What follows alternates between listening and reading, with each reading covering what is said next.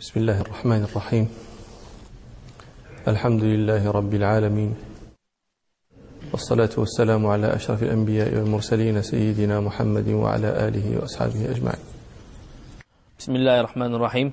قال الإمام مالك رحمه الله تعالى: وإنما يوتر بعد الفجر من نام عن الوتر، ولا ينبغي لأحد أن يتعمد ذلك حتى يضع وتره بعد الفجر. قال الإمام مالك رحمه الله: لا ينبغي لأحد أن يتعمد تأخير وتره إلى أن يضعه بعد الفجر. هو رحمه الله ذكر آثارا قبل أن يقول قوله هذا، ذكر آثارا، بل عقد الباب كله ترجم فيه للوتر بعد الفجر، وأتى بما يفيد بذلك من فعل بعض الصحابة، ابن مسعود، ابن عباس، ثم من بعد التابعين كابن عامر والقاسم بن محمد وأبيه وابنه عبد الرحمن بن القاسم. لكن خاف أن يستقر عندك أن هذا شيء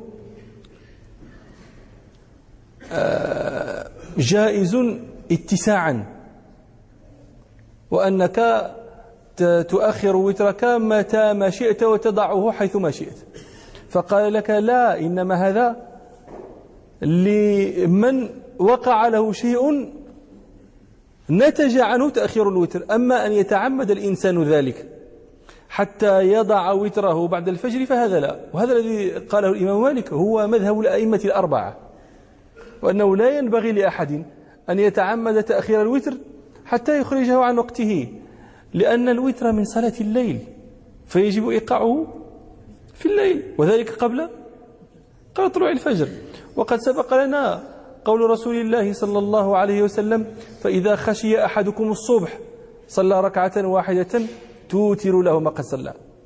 إذا خشي أحدكم الصبح يعني قبل الصبح، قبل الفجر. وكذلك تقدم لنا قوله صلى الله عليه وسلم: أوتروا قبل أن تصبحوا، وفي رواية أوتروا قبل الصبح. وتقدم لنا قوله صلى الله عليه وسلم: بادروا الصبح بالوتر، إلى غير ذلك من المعاني من الأحاديث التي تفيد هذا المعنى. قال الإمام مالك رحمه الله تعالى: باب ما جاء في ركعتي الفجر. قال الإمام مالك رحمه الله: باب ما جاء في ركعتي الفجر. اختلف الفقهاء في حكم ركعتي الفجر.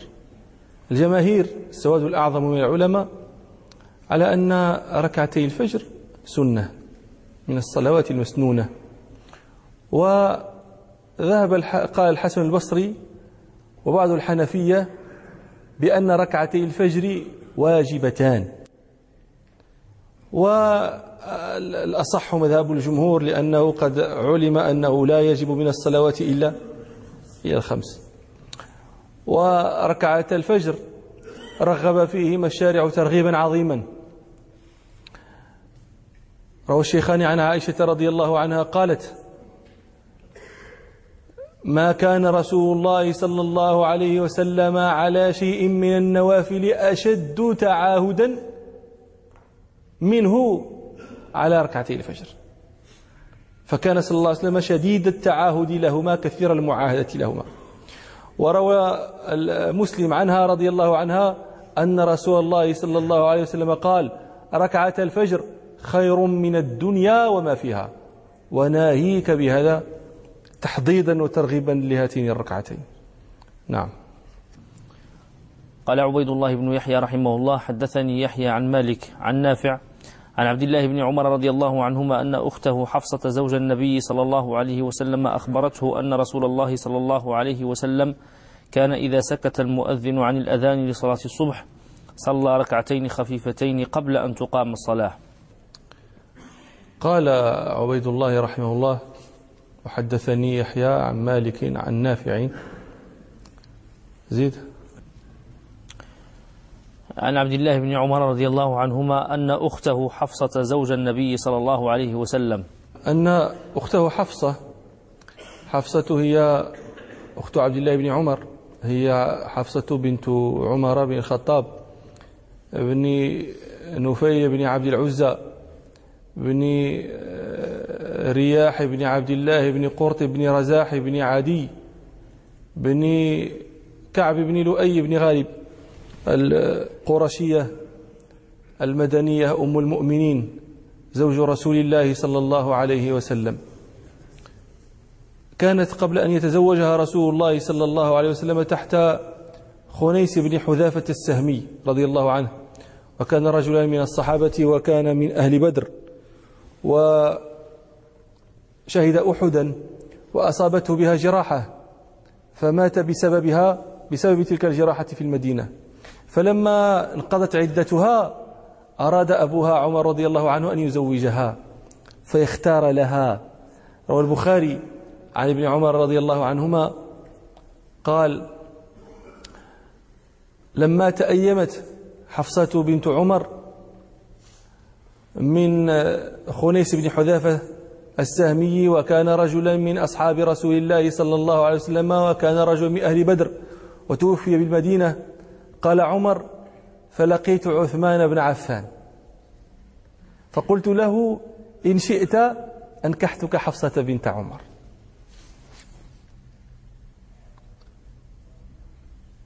هذه إن لكم في هؤلاء لأسوة،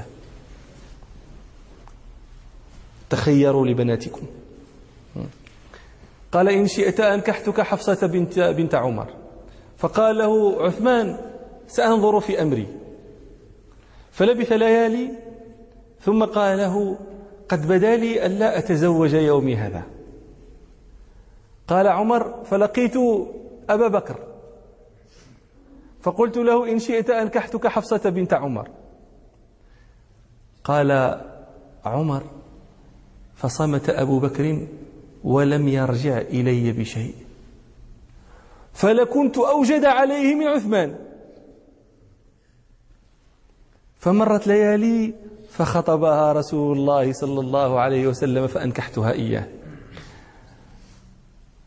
فلقيني بعد ذلك أبو بكر فقال لي: لعلك وجدت في نفسك لما عرضت علي حفصة قد علمت أن رسول الله صلى الله عليه وسلم قد ذكرها، ولم أكن لأفشي سر رسول الله صلى الله عليه وسلم، ولو تركها لقبلتها. في رواية خارج الصحيح أن عثمان لما قال لعمر ما قال: بدا لي أن لا أتزوج يومي هذا، ذهب عمر يشكوه إلى النبي صلى الله عليه وسلم،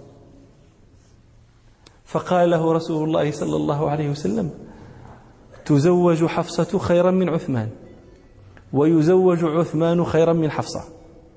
وذلك كان عثمان بعد أن ماتت زوجته بنت رسول الله صلى الله عليه وسلم، فزوجه رسول الله صلى الله عليه وسلم أختها، وتزوج رسول الله حفصة، تزوجت حفصة خيرا من عثمان وهو رسول الله صلى الله عليه وسلم، وتزوج عثمان خيرا من حفصة وهي ابنة رسول الله صلى الله عليه وسلم.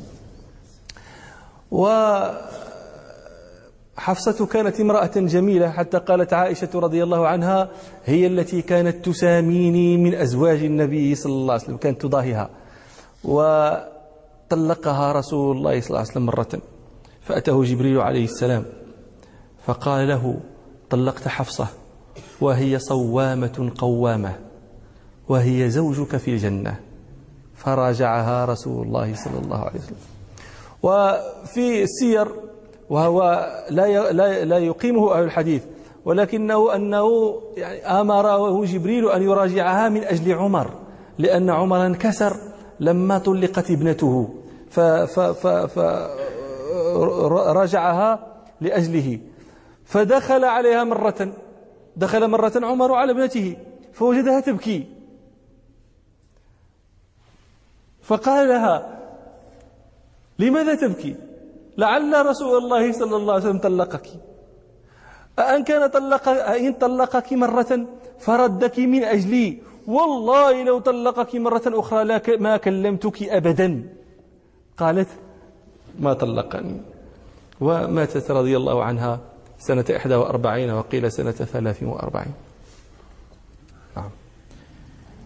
عن عبد الله بن عمر رضي الله عنهما أن أخته حفصة زوج النبي صلى الله عليه وسلم أخبرته أن رسول الله صلى الله عليه وسلم كان إذا سكت المؤذن عن الأذان لصلاة الصبح صلى ركعتين خفيفتين قبل أن تقام الصلاة.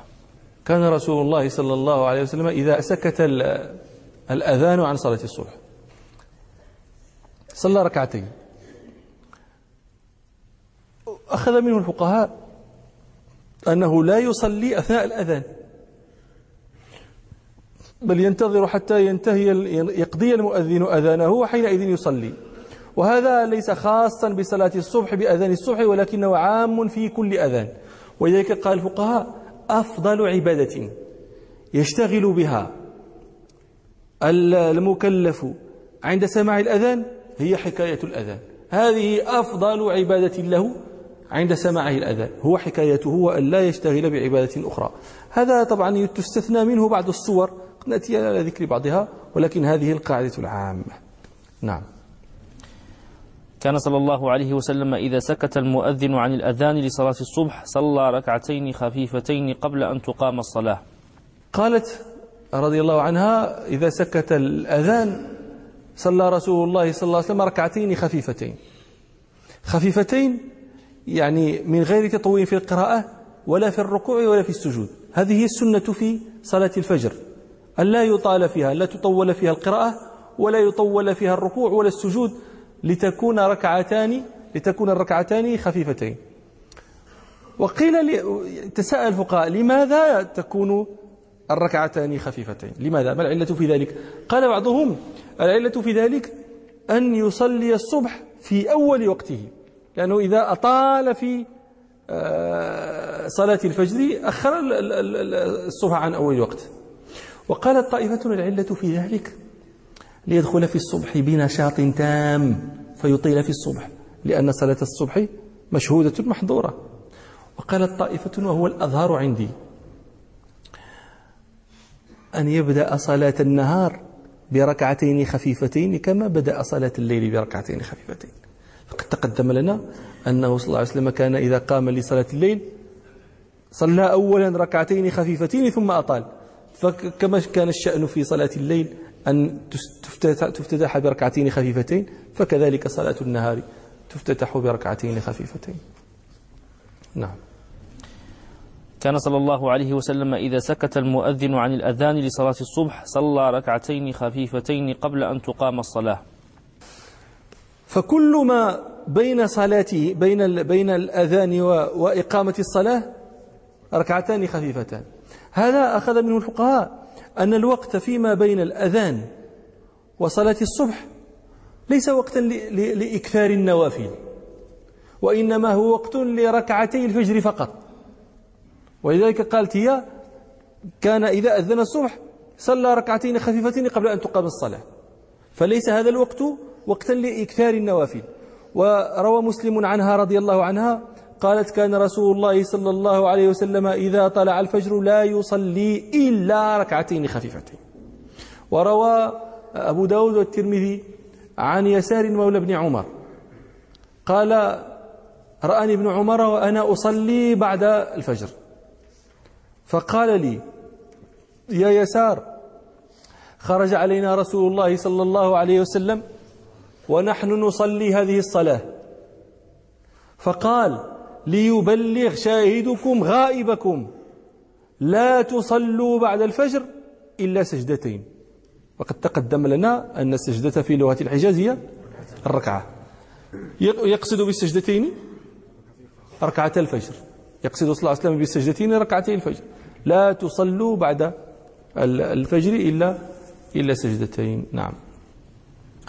قال عبيد الله بن يحيى رحمه الله وحدثني عن مالك عن يحيى بن سعيد أن عائشة زوج النبي صلى الله عليه وسلم قالت إن كان رسول الله صلى الله عليه وسلم لا يخفف ركعتي الفجر حتى إني لأقول أقرأ بأم القرآن أم لا.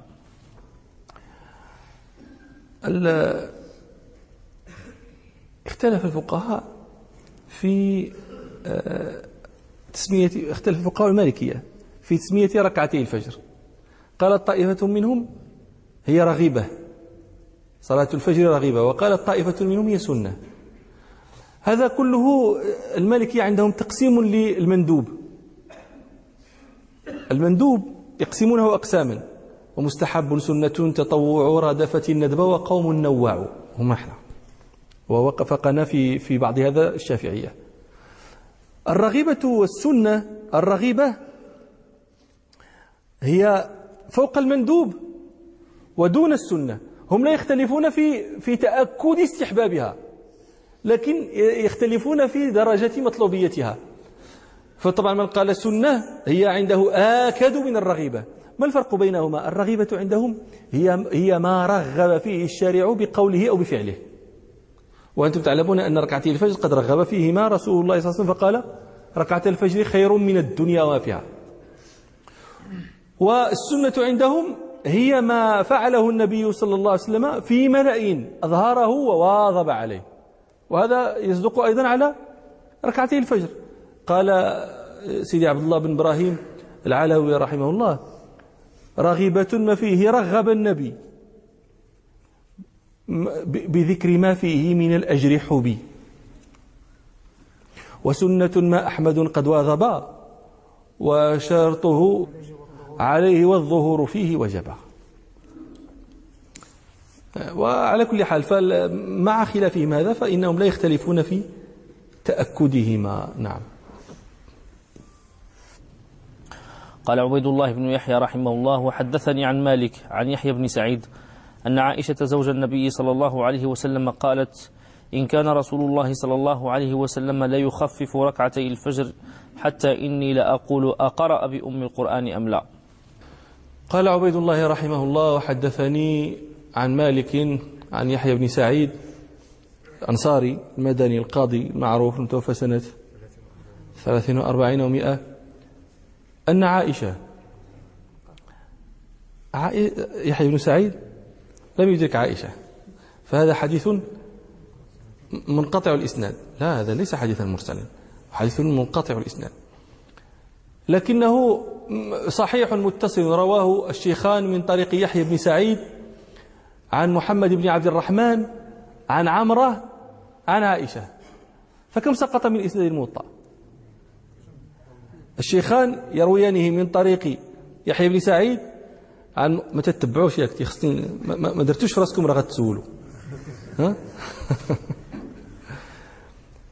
الشيخان يرويانه من طريق يحيى بن سعيد عن محمد بن عبد الرحمن عن محمد بن عبد الرحمن عن عمرة عن عائشة. كم سقط؟ راويان متتاليان، فهذا عندهم يسمى معضلا. هذا يسميه أهل الاصطلاح بالمعضل. المعضل هو الذي يسقط من سنده راويان فأكثر على التوالي. قال الحافظ العراقي: والمعضل الساقط منه 2 فصاعدا. لكن العراقي لم يقل 2 متواليان، وهذا مشكل، لأنه إذا سقط واحد من هنا وواحد من هنا فهذان 2 سقطا، ولكنه لا يسمى معضلا، هذا منقطع من موضعين. مفهوم؟ أما المعضل فيجب أن يكون السقط فيه على التوالي. ولذلك قال الحافظ البقاعي في نكته قال: والشرط في ساقطه التوالي والانفراد ليس بالإعضال. وقوله معضل هو من قول العرب: أعضل الأمر فهو عضيل إذا استغلقه، إذا أغلقه وشدد فيه، كأن هذا الراوي الذي أعضل هذا السند شدد فيه الحالة على من يأخذه عنه وأغلقه عليه. نعم. ولكن على كل حال هو حديث مشهور صحيح. نعم. أن عائشة زوج النبي صلى الله عليه وسلم قالت: إن كان رسول الله صلى الله عليه وسلم ليخفف ركعتي الفجر. قالت عائشة رضي الله عنها: إن كان رسول الله صلى الله عليه وسلم ليخفف ركعتي الفجر. إن هذه هي المخففة من الثقيلة. أصل الكلام إن ثم خففت. لما خففت اشتبهت بي إن النافية. إذا قلت مثلا إن عمر فاهم، هذا العربي إذا سمع هذا الكلام إن عمر فاهم يحتمل عنده معنيين. المعنى الأول إن عمر فاهم، يعني توكيد لإثبات. ويحتمل معنى آخر، ليس عمر فاهما. إن عمر فاهم، إن عمر فاهم يحتمل هذين المعنيين، إثبات الفهم لعمر ونفي الفهم عن عمر. فكيف يعرف السامع مراد المتكلم؟ قالوا لما اشتبهت هذه إن المخففة من الثقيلة بإن نافية أدخلنا على خبرها اللام، فإذا قلنا إن عمر لفاهم حينئذ انتفى احتمال النفي ولم يبقى إلا التوكيد. مفهوم الكلام؟ لكن أحيانا يكون المعنى ظاهرا فلا يحتاج إلى تلك اللام. هذا قول ابن مالك رحمه الله: وخففت إن فقل العمل وتلزم اللام إذا ما تهمل، وربما استغني عنها يعني عن اللام، وربما استغني عنها إن بدا ما ناطق أراده معتمدا. إذا ظهر مراد المتكلم فيستغنى عن اللام. يمثل ذلك بقول الطرماح بن حكيم: أنا ابن أبات الضيم من آل مالك وإن مالك كانت كرام المعادن. يصفهم بأنهم أبات الضيم، يمنعون الضيم، لا يقر الضيم فيهم، فهو مدح لهم. ثم يقول: وإن مالك كانت كرام المعادن. لما هو يعتزي وينتسب إليهم ويفخر بهم، فهذه قرينة ظاهرة في أنه يريد المدح لا يريد الهجاء. ولذلك لو أنه مثلا قال إن مالك كانت كرام المعادن لاحتمل الهجوة واحتمل المدح، لكنه لما انتسب إليهم واعتزى إليهم تمحضت حينئذ للمدح. وفي الحقيقة هذه القصيدة أكثر فيها الثناء على قومه جدا. وقصيدته هذه مطلعها: أساءك تقويد الخليط المباين، نعم والنوى قطاعة للقرائن، وما خفت بين الحي حتى تذأبت نوى لم أخل ما كان منها بكائن. يقول فيها: أنا ابن أبات الضيم من آل مالك وإن مالك كانت كرام المعادن، ذوي المأثورات الأوليات واللها، قديما وأكفاء العدو المزابن، وأهل الأتلات على عهد تبع، على كل ذي مال عزيب وعاهن، وأفلجهم في كل يوم كريهة، كرام الفحول واعتيام الحواصن، وطعنهم الأعداء شزرا وإنما يسام ويقني الخسف من لم يطاعن، هم منعوا النعمان يوم رؤية من الماء في نجم من القيض حاتن. إلى أن يقول: هل المجد إلا السؤدد العود واللها، ورأب الثأى والصبر عند المواطن. هذا العرب، هؤلاء آبائي فجئني بمثلهم. ياك السؤدد المجد هو بلوغ السؤدد مبالغ سامقة راقية عالية شامخة. ولكن كيف تبلغ السؤدد؟ تبلغه بالبذل لا تبلغه بالجمع. انظروا إلى الموازين كيف انتكست. السيد عند الناس الآن هو الذي يكثر جمعه، السيد عند الناس يومئذ هو الذي يكثر بذله. ما المجد عنده؟ ما مقومات المجد؟ هل المجد إلا السؤدد العود، السؤدد القديم، يعني توارثت السؤدد ماجدا عن ماجد. ولكن ما سبب سؤددهم؟ هو هل المجد إلا السؤدد العود واللها، اللها العطايا، تعطي تبذل.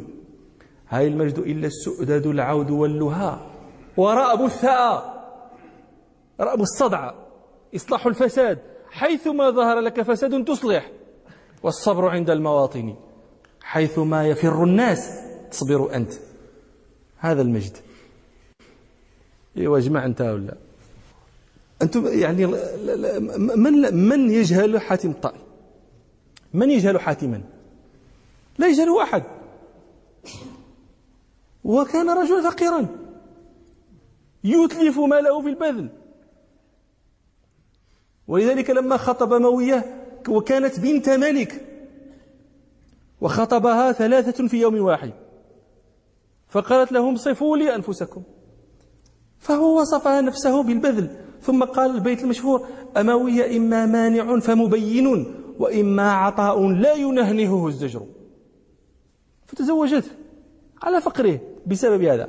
لما مر مرة في حي من أحياء العرب فوجد إنسانا أسيرا مكبلا فعرفه فقال له يا أبا سفانة أخرجني مما أنا فيه. قال لو لم تنادي باسمي، لكن إذ ناديت بالاسم فلا يمكن إلا أن أنجيك، إلا أن أطلقك، وليس معه ما يفديه به. فماذا يصنع؟ سوم أهل الأسير أن يطلقوه ويأخذوه هو في مكانه، ثم أمره أن يذهب إلى الحي ويقول افدوا حاتما. عجيب، هذا العرب، هؤلاء العرب وما هذول. نعم. إن كان رسول الله صلى الله عليه وسلم ليخفف ركعتي الفجر حتى إني لا أقول أقرأ بأم القرآن أم لا. كان رسول الله صلى الله عليه وسلم يخفف ركعتي الفجر حتى إنها تقول أقرأ بأم القرآن أم لا. هي عندما تقول حتى إني لا أقول أقرأ بأم القرآن أم لا، ليست تشك أن رسول الله صلى الله عليه وسلم قرأ بأم القرآن. ظاهر الكلام يعطي أنها شكت هل قرأ رسول الله صلى الله عليه وسلم الفاتحة أم لم يقرأها، وليس الأمر على هذا الظاهر، ليس المعنى كما يظهر أنها شكت. لماذا نقول ليس المعنى هو هذا؟ لأنها استقر عندها أنه لا صلاة إلا بفاتحة الكتاب. قد روى الشيخان أن رسول الله صلى الله عليه وسلم قال لا صلاة إلا بفاتحة الكتاب، فهذا أمر مستقر عندهم. لكن ما معنى هذا الكلام؟ معناه أن الرسول صلى الله عليه وسلم خفف، كان دأبه صلى الله عليه وسلم إطالة القراءة في الصلاة، فلما خفف تخفيفا صار كأنه لم يقرأ فاتحة الكتاب. وقد كان صلى الله عليه وسلم من سنته أنه يرتل السورة حتى تكون أطول منها. يعني قد يرتل لك رسول الله صلى الله عليه وسلم سورة الزلزلة فتكون أطول من سورة الفجر مثلا لو لم ترتل، لو قرأت بغير ترتيل. فكان هذا دأبه، فلما خفف وصفت ذلك التخفيف حتى أنه ربما قيل لم يقرأ بفاتحة الكتاب، وليس الشأن كذلك. وقولها رضي الله عنها حتى إني لأقول أقرأ بأم الكتاب أم لا، هذا اعتمد عليه مالك رحمه الله في قوله إن السنة في صلاة الصبح في صلاة الفجر أن يقرأ فيها بأم القرآن فقط، وأن لا يقرأ شيئا معها في الركعتين جميعا. وهذا هو المشهور من مذهب المالكية، وهو مذهب المدونة والرسالة، وعليه اقتصر الشيخ خليل. وقال بشار رحمه الله وركعتا الفجر بحمد وحدها رغيبة أو سنة فعدها، يعني لا تقرأ مع الفاتحة شيئا من القرآن، لا في الركعة الأولى ولا في الركعة الثانية. دليل هذا هو قول عائشة حتى إني لا أقول أقرأ بأم القرآن أم لا، حيث قد استقر وجوب قراءة الفاتحة معناه الاقتصار عليها لأجل ذلك التخفيف. واستدل لهذا المذهب أيضا بالنظر، فإنهم قالوا إن إن صلاة الفجر وصلاة الصبح في الصورة كالصلاة الرباعية. والشأن في الصلاة الرباعية أن ركعتين منها بالفاتحة فقط.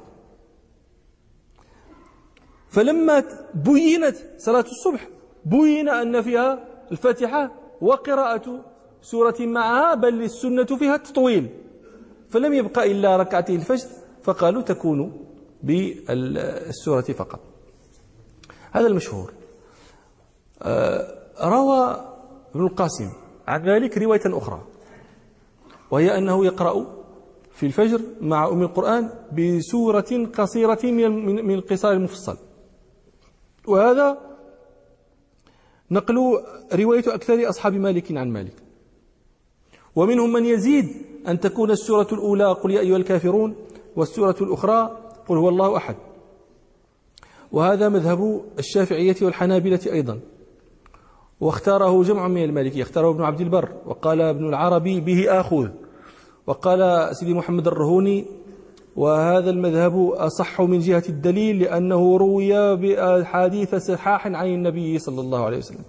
واختاره ابن حبيب أيضا، ويعني هو اختيار طائفة منهم. ويذكرون أن ابن وهب روى للإمام مالك الأحاديث التي سنذكر بعدها فأعجبته، فلذلك هاتان الروايتان عندنا في المذهب. الأصل في ذلك كله ما رواه مسلم عن أبي هريرة رضي الله عنه أن رسول الله صلى الله عليه وسلم قرأ في ركعتي الفجر قل يا أيها الكافرون وقل هو الله أحد. وروى أحمد والترمذي والنسائي عن ابن عمر رضي الله عنهما قال رمقت النبي صلى الله عليه وسلم شهرا فرأيته يقرأ في الركعتين قبل الفجر بقل يا أيها الكافرون وقل هو الله أحد. وروى ابن حبان عن عائشة رضي الله عنها قالت كان رسول الله صلى الله عليه وسلم يصلي الركعتين قبل الفجر ويقول نعم السورتان هما يقرأ بهما في ركعتي الفجر قل يا أيها الكافرون وقل هو الله أحد. وروى الترمذي عن ابن مسعود رضي الله عنه أنه قال ما أحصي، يعني لا أحصي ما سمعت من رسول الله صلى الله عليه وسلم يقرأ في السورة في الركعتين بعد المغرب والركعتين قبل الفجر بقل يا أيها الكافرون وقل هو الله أحد. فهؤلاء عائشة وابن عمر وابن مسعود وشكون آخر عائشة وابن عمر وابن مسعود وأبو هريرة، هؤلاء أربعة كلهم يصفون صلاة رسول الله صلى الله عليه وسلم بأنه كان يقرأ في الأولى بقل هو الله أحد بقل يا أيها الكافرون وفي الأخرى بقل هو الله أحد. وروى مسلم عن ابن عباس رضي الله عنهما قال كان رسول الله صلى الله عليه وسلم يقرأ في ركعتي الفجر في الأولى قل آمنا بالله، الآية التي في سورة البقرة قولوا آمنا بالله وما أنزل إلينا وما أنزل إلى إبراهيم إلى آخره. وفي الأخرى آمنا بالله يشهد بأننا مسلمون، الآية في آل عمران. فهذه أيضا آيتان كان النبي صلى الله عليه وسلم يقرأ بهما. ولذلك الأظهر من الروايتين عند المالكية هي هذه، وهي التي قلنا هي مذهب الجمهور أيضا، وهي الأسعد بالدليل. الحنفية وافقوا الجمهور في أنه المصلي يقرأ بشيء من القرآن بعد الفاتحة، لكنهم قالوا يستحب تطويل القراءة، بل قالوا من كان له حزب من الليل يقرأه فلم يقم به فليقرأه في ركعتي الفجر. واستدل لهم الحافظ الطحاوي رحمة الله عليه بقوله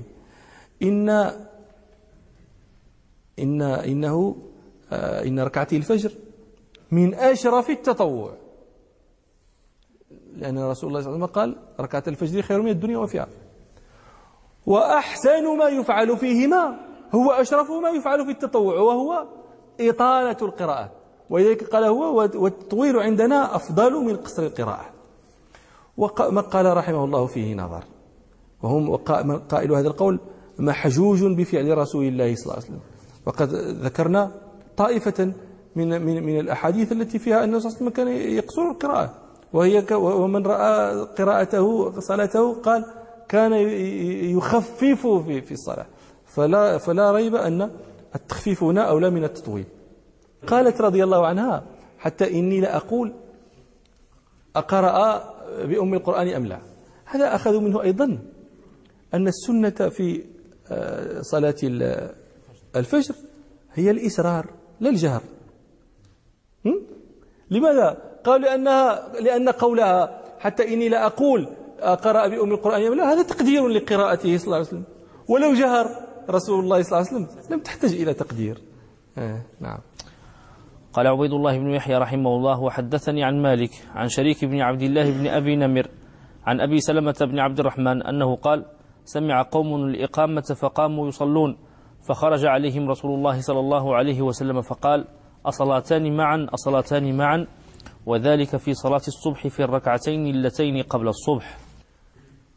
قال عبيد الله رحمه الله وحدثني عن مالك عن شريك بن عبد الله بن أبي نمر القرشي وقيل الكناني وقيل الليثي التابعي المدني، اختلفوا فيه. قال ابن سعد وكان ثقة كثير الحديث. فقال يحيى بن معين ليس به بأس. والقول ما قال ابن عدي رحمه الله، جمع بين هذا وقال ابن أبي شريك ابن أبي نمر رجل مشهور من أهل الحديث، ويروي عنه الثقات ويروي عنه غيرهم من الضعفاء، فإذا روى عنه ثقة فحديثه لا بأس به. معناها إذا روى عنه غير ثقة فالقدح حينئذ في السند من جانبين، من جانب غير الثقة الذي روى عنه ومن جانبه هو أيضا. نعم. ومات رحمه الله سنة 44 و100. عن أبي سلمة بن عبد الرحمن. أبو سلمة بن عبد الرحمن بن عوف مشهور معروف، مات سنة 94. أنه قال سمع قوم الإقامة فقاموا يصلون. أبو سلمة لم يدرك النبي صلى الله عليه وسلم، فهذا حديث مرسل، لكنه يشهد لمعناه ما رواه الشيخان عن عبد الله بن بحينة رضي الله عنه أن رسول الله صلى الله عليه وسلم رأى رجلا يصلي والمؤذن يقيم، فقال له صلى الله عليه وسلم أتصلي صلاة الصبح 4؟ هو معنى قوله هنا صلاتان معا. وروى مسلم عن عبد الله بن سرجس رضي الله عنه قال دخل رجل المسجد ورسول الله صلى الله عليه وسلم يصلي الغداء الصبح، فصلى الرجل في ناحية من المسجد، ثم صلى ركعتين الفجر، ثم دخل مع رسول الله صلى الله عليه وسلم. فلما سلم رسول الله صلى الله عليه وسلم قال الرجل يا فلان بأي الصلاتين اعتدت، أبصلاتك وحدك أم بصلاتك معنا؟ ينكر عليه أن صلى. هذان الحديثان يشهدان لمعنى حديث الموطأ. نعم. أنه قال سمع قوم الإقامة فقاموا يصلون فخرج عليهم رسول الله صلى الله عليه وسلم فقال أصلاتان معا أصلاتان معا. رأى رسول الله صلى الله عليه وسلم قوما قاموا ليصلوا وقد أقيمت الصلاة، فأنكر عليهم ووبخهم أصلاتان معا أصلاتان معا. معنى هذا أنه لا ينبغي أن تصلى نافلة بعد أن أقيمت الصلاة، ولذلك نهى الفقهاء عن هذا، نهوا أن يتنفل إنسان بعد أن أقيمت الصلاة، بل نهوا أن يشتغل إنسان بصلاة غير التي قام إليها المسلمون مع إمامهم. ولذلك قال مالك رحمه الله لا يركع أحد في المسجد والصلاة تقام، ونزع بهذا الحديث الصلاتان معا. ويمكن أن ينزع له أيضا بما رواه مسلم عن أبي هريرة رضي الله عنه أن رسول الله صلى الله عليه وسلم قال إذا أقيمت الصلاة فلا صلاة إلا المكتوبة، وفي رواية خارج الصحيح فلا صلاة إلا التي أقيمت. قوله صلى الله عليه وسلم أصلاتان معا، هذا أخذ منه الفقهاء كما قلت لكم أنه لا تصلى نافلة عند الإقامة،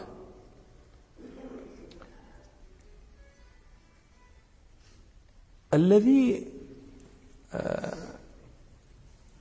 قالوا الذي يسمع الإقامة ولم يصلي ركعتي الفجر هل يدخل مع الإمام في صلاة الصبح التي تقام أم يصلي ركعتين الفجر ثم يدخل؟ المالكية لهم تفصيل، قالوا إذا سمعه وهو خارج المسجد وعلم أنه لا تفوته الركعة الأولى من الصبح فيجوز له أن يصلي ركعتي الفجر ثم يلحق إمامه، لكن لا يصلي الركعتين في المسجد ولا يصليهما في فناء المسجد. هذا يتأتى مثلا لمن كان بيته قريب من المسجد بحيث يسمع الإقامة.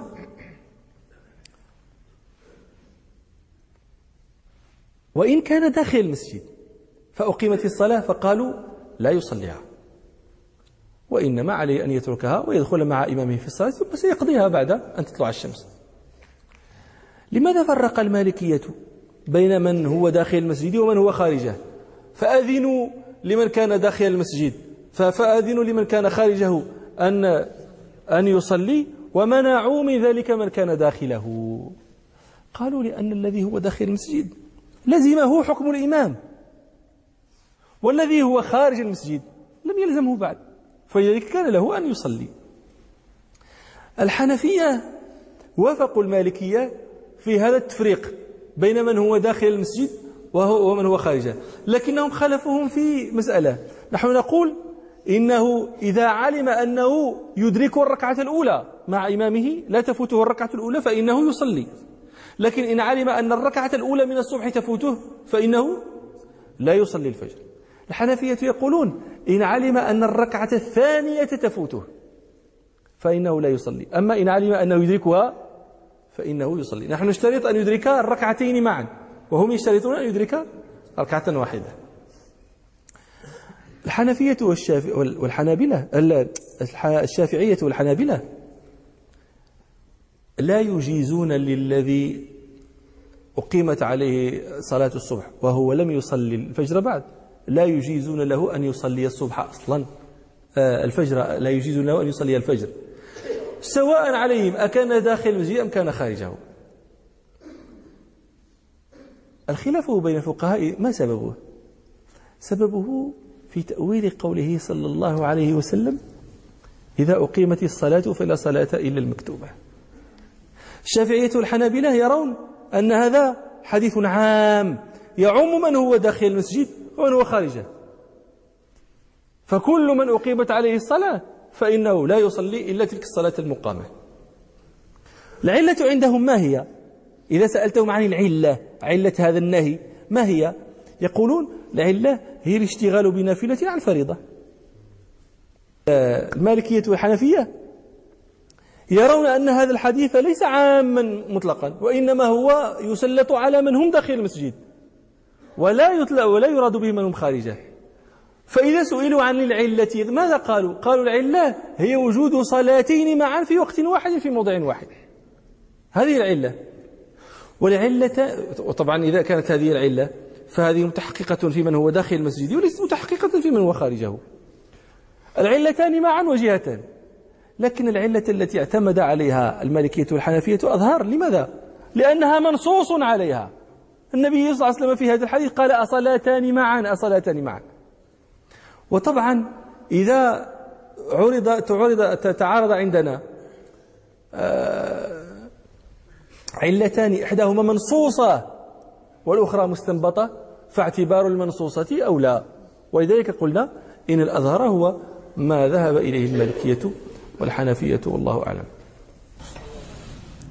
قال صلى الله عليه وسلم: أصلاتان معا، أصلاتان معا، وذلك في صلاة الصبح في الركعتين اللتين قبل الصبح. قوله صلى الله عليه وسلم: أصلاتان معا، أصلاتان معا، ينتزع منه أيضا قضية أخرى. نحن قلنا إن هذا أخذوا منه كراهة التنفل عند إقامة الفرض.